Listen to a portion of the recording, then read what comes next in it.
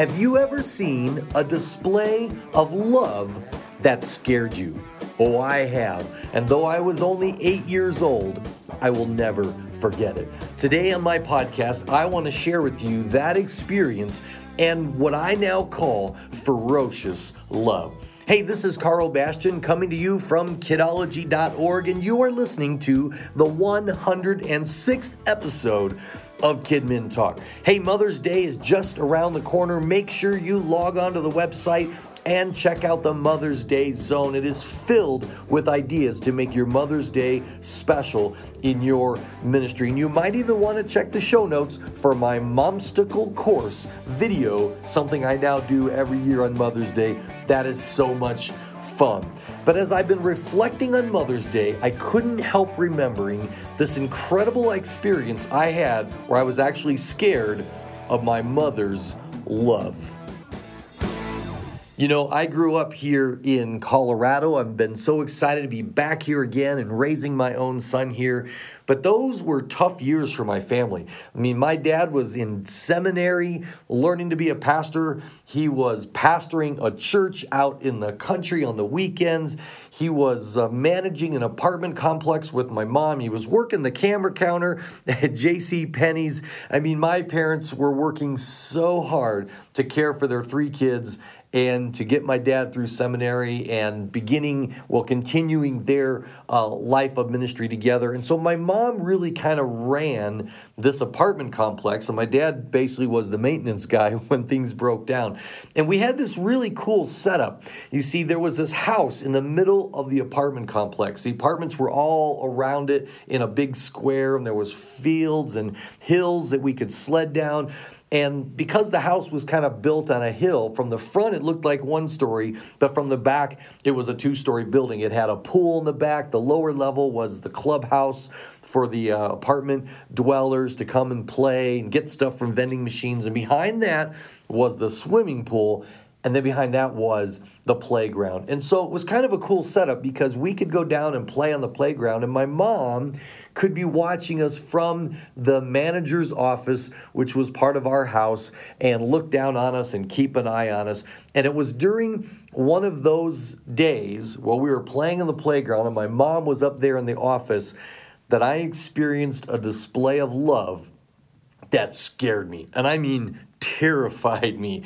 You see, we were on that playground swinging and climbing the jungle gym and having a great time when suddenly, coming into that playground was the most fierce-looking dog that we had ever seen. This dog was not on a leash. He was not with anyone. And to make matters worse, it was foaming at the mouth. This thing was angry. It was scary. It looked hungry. It was growling and barking. And when it made its entrance into that playground, it scared us kids to death. I mean, we were screaming. We started climbing things that previously couldn't be climbed. We were on top of the play set, on top of the swing set, and screaming for help. And that's when I saw it. You see, my mom, with her watchful eye down on that playground, she had observed this dog terrorizing us and entering the playground. But what I saw, I will never forget. You see, coming down the side hill toward the playground, I saw my mom. But I almost didn't recognize her. She walked with this determined gait. She wasn't quite running because we were all climbing up on stuff, but she was walking with this determined, steady, fast pace. And in her hand, she held this 3-foot iron pole. To this day, I have no idea where she found that, but she had that in her hand. And she marched right into this playground as we were all on top of things, screaming in terror. And this dog was jumping and snapping and making hungry noises. And then he sensed there was someone in the playground that wasn't on top of equipment. Then this dog turned toward my mom. But you know what? I will never forget my mother's face, her stance, or her words. In fact, that's when I was scared because I almost didn't recognize her. My mom stood there on this playground as this dog turned toward her thinking, ooh, I can attack this newcomer.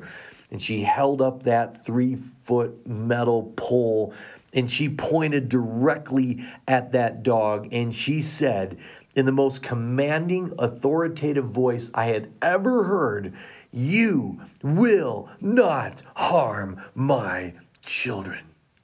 You know what that dog did? He took his tail, put it right between his legs. He started whimpering, and he marched off, ran off of that playground and disappeared.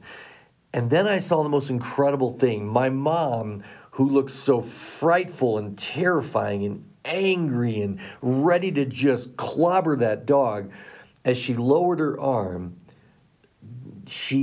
I don't know how to describe it. It was like she melted. That anger melted away, the rage melted away, the determination to do something violent and terrible to that dog melted away. And as her arm lowered, she transformed back into the loving mom that I knew. And we almost were afraid to approach her at first. I had never seen this side of my mom before, but we all climbed down from our various perches where we were hiding, and I ran to my mom and I gave her a big hug, and she said, "Are you okay?" And I'm like, "Yes, thank you." It terrified me. But at the same time, I loved it because what I saw was not aimed at me. It was aimed at something that had threatened me. And so I was not afraid of my mom, but what I saw was something that scared me. But it scared me for anything else that would ever dare to hurt me. I knew that day I had the most incredible champion and advocate and defender, someone that would go to battle with me, and someone who was incredibly fearless when it came to her love for me and the other kids that were with me. I knew that if anything ever threatened me or anything ever came upon me, all I had to do was call out to my mom, and and they were going to be sorry they messed with me. I call that ferocious love because it was terrifying. I was kind of scared. And yet behind that ferociousness that my mom found deep within her, that made her completely unafraid of this huge, dangerous, sharp-teethed, foaming dog, this beast, it didn't scare her at all because she wanted to stand between me and my friends and that beast. That's ferocious love. I know if you're a parent, you understand ferocious love because there's nothing you wouldn't do to save or protect your children. And if you're a child, hopefully you had a parent like that who loved you with a ferocious love. But you know what? It got me thinking as I was reflecting on Mother's Day and remembering this story that this isn't the only time I've experienced ferocious love. The Bible says in 1 Peter 5:8 that we're to be alert and of sober mind because our enemy, the devil, he prowls around like a roaring lion seeking for someone to devour. We have an enemy, and it's much like that foaming at the mouth, raging mad dog that attacked us. It's our enemy, the devil, Satan, and he has a plan for our life. I remember learning as a kid, plan A is he wants to make sure you never experience God's love, that you never accept Christ as your Savior. But even after you do, and plan A fails, he's got a plan B, and his plan B is to make sure you never truly experience the life that God wants you to have. He is going to attack you in other ways with doubt, with fear, with sin, because he does not want you to experience what God wants you to experience. And yet, what did God do? He loved us with a ferocious love.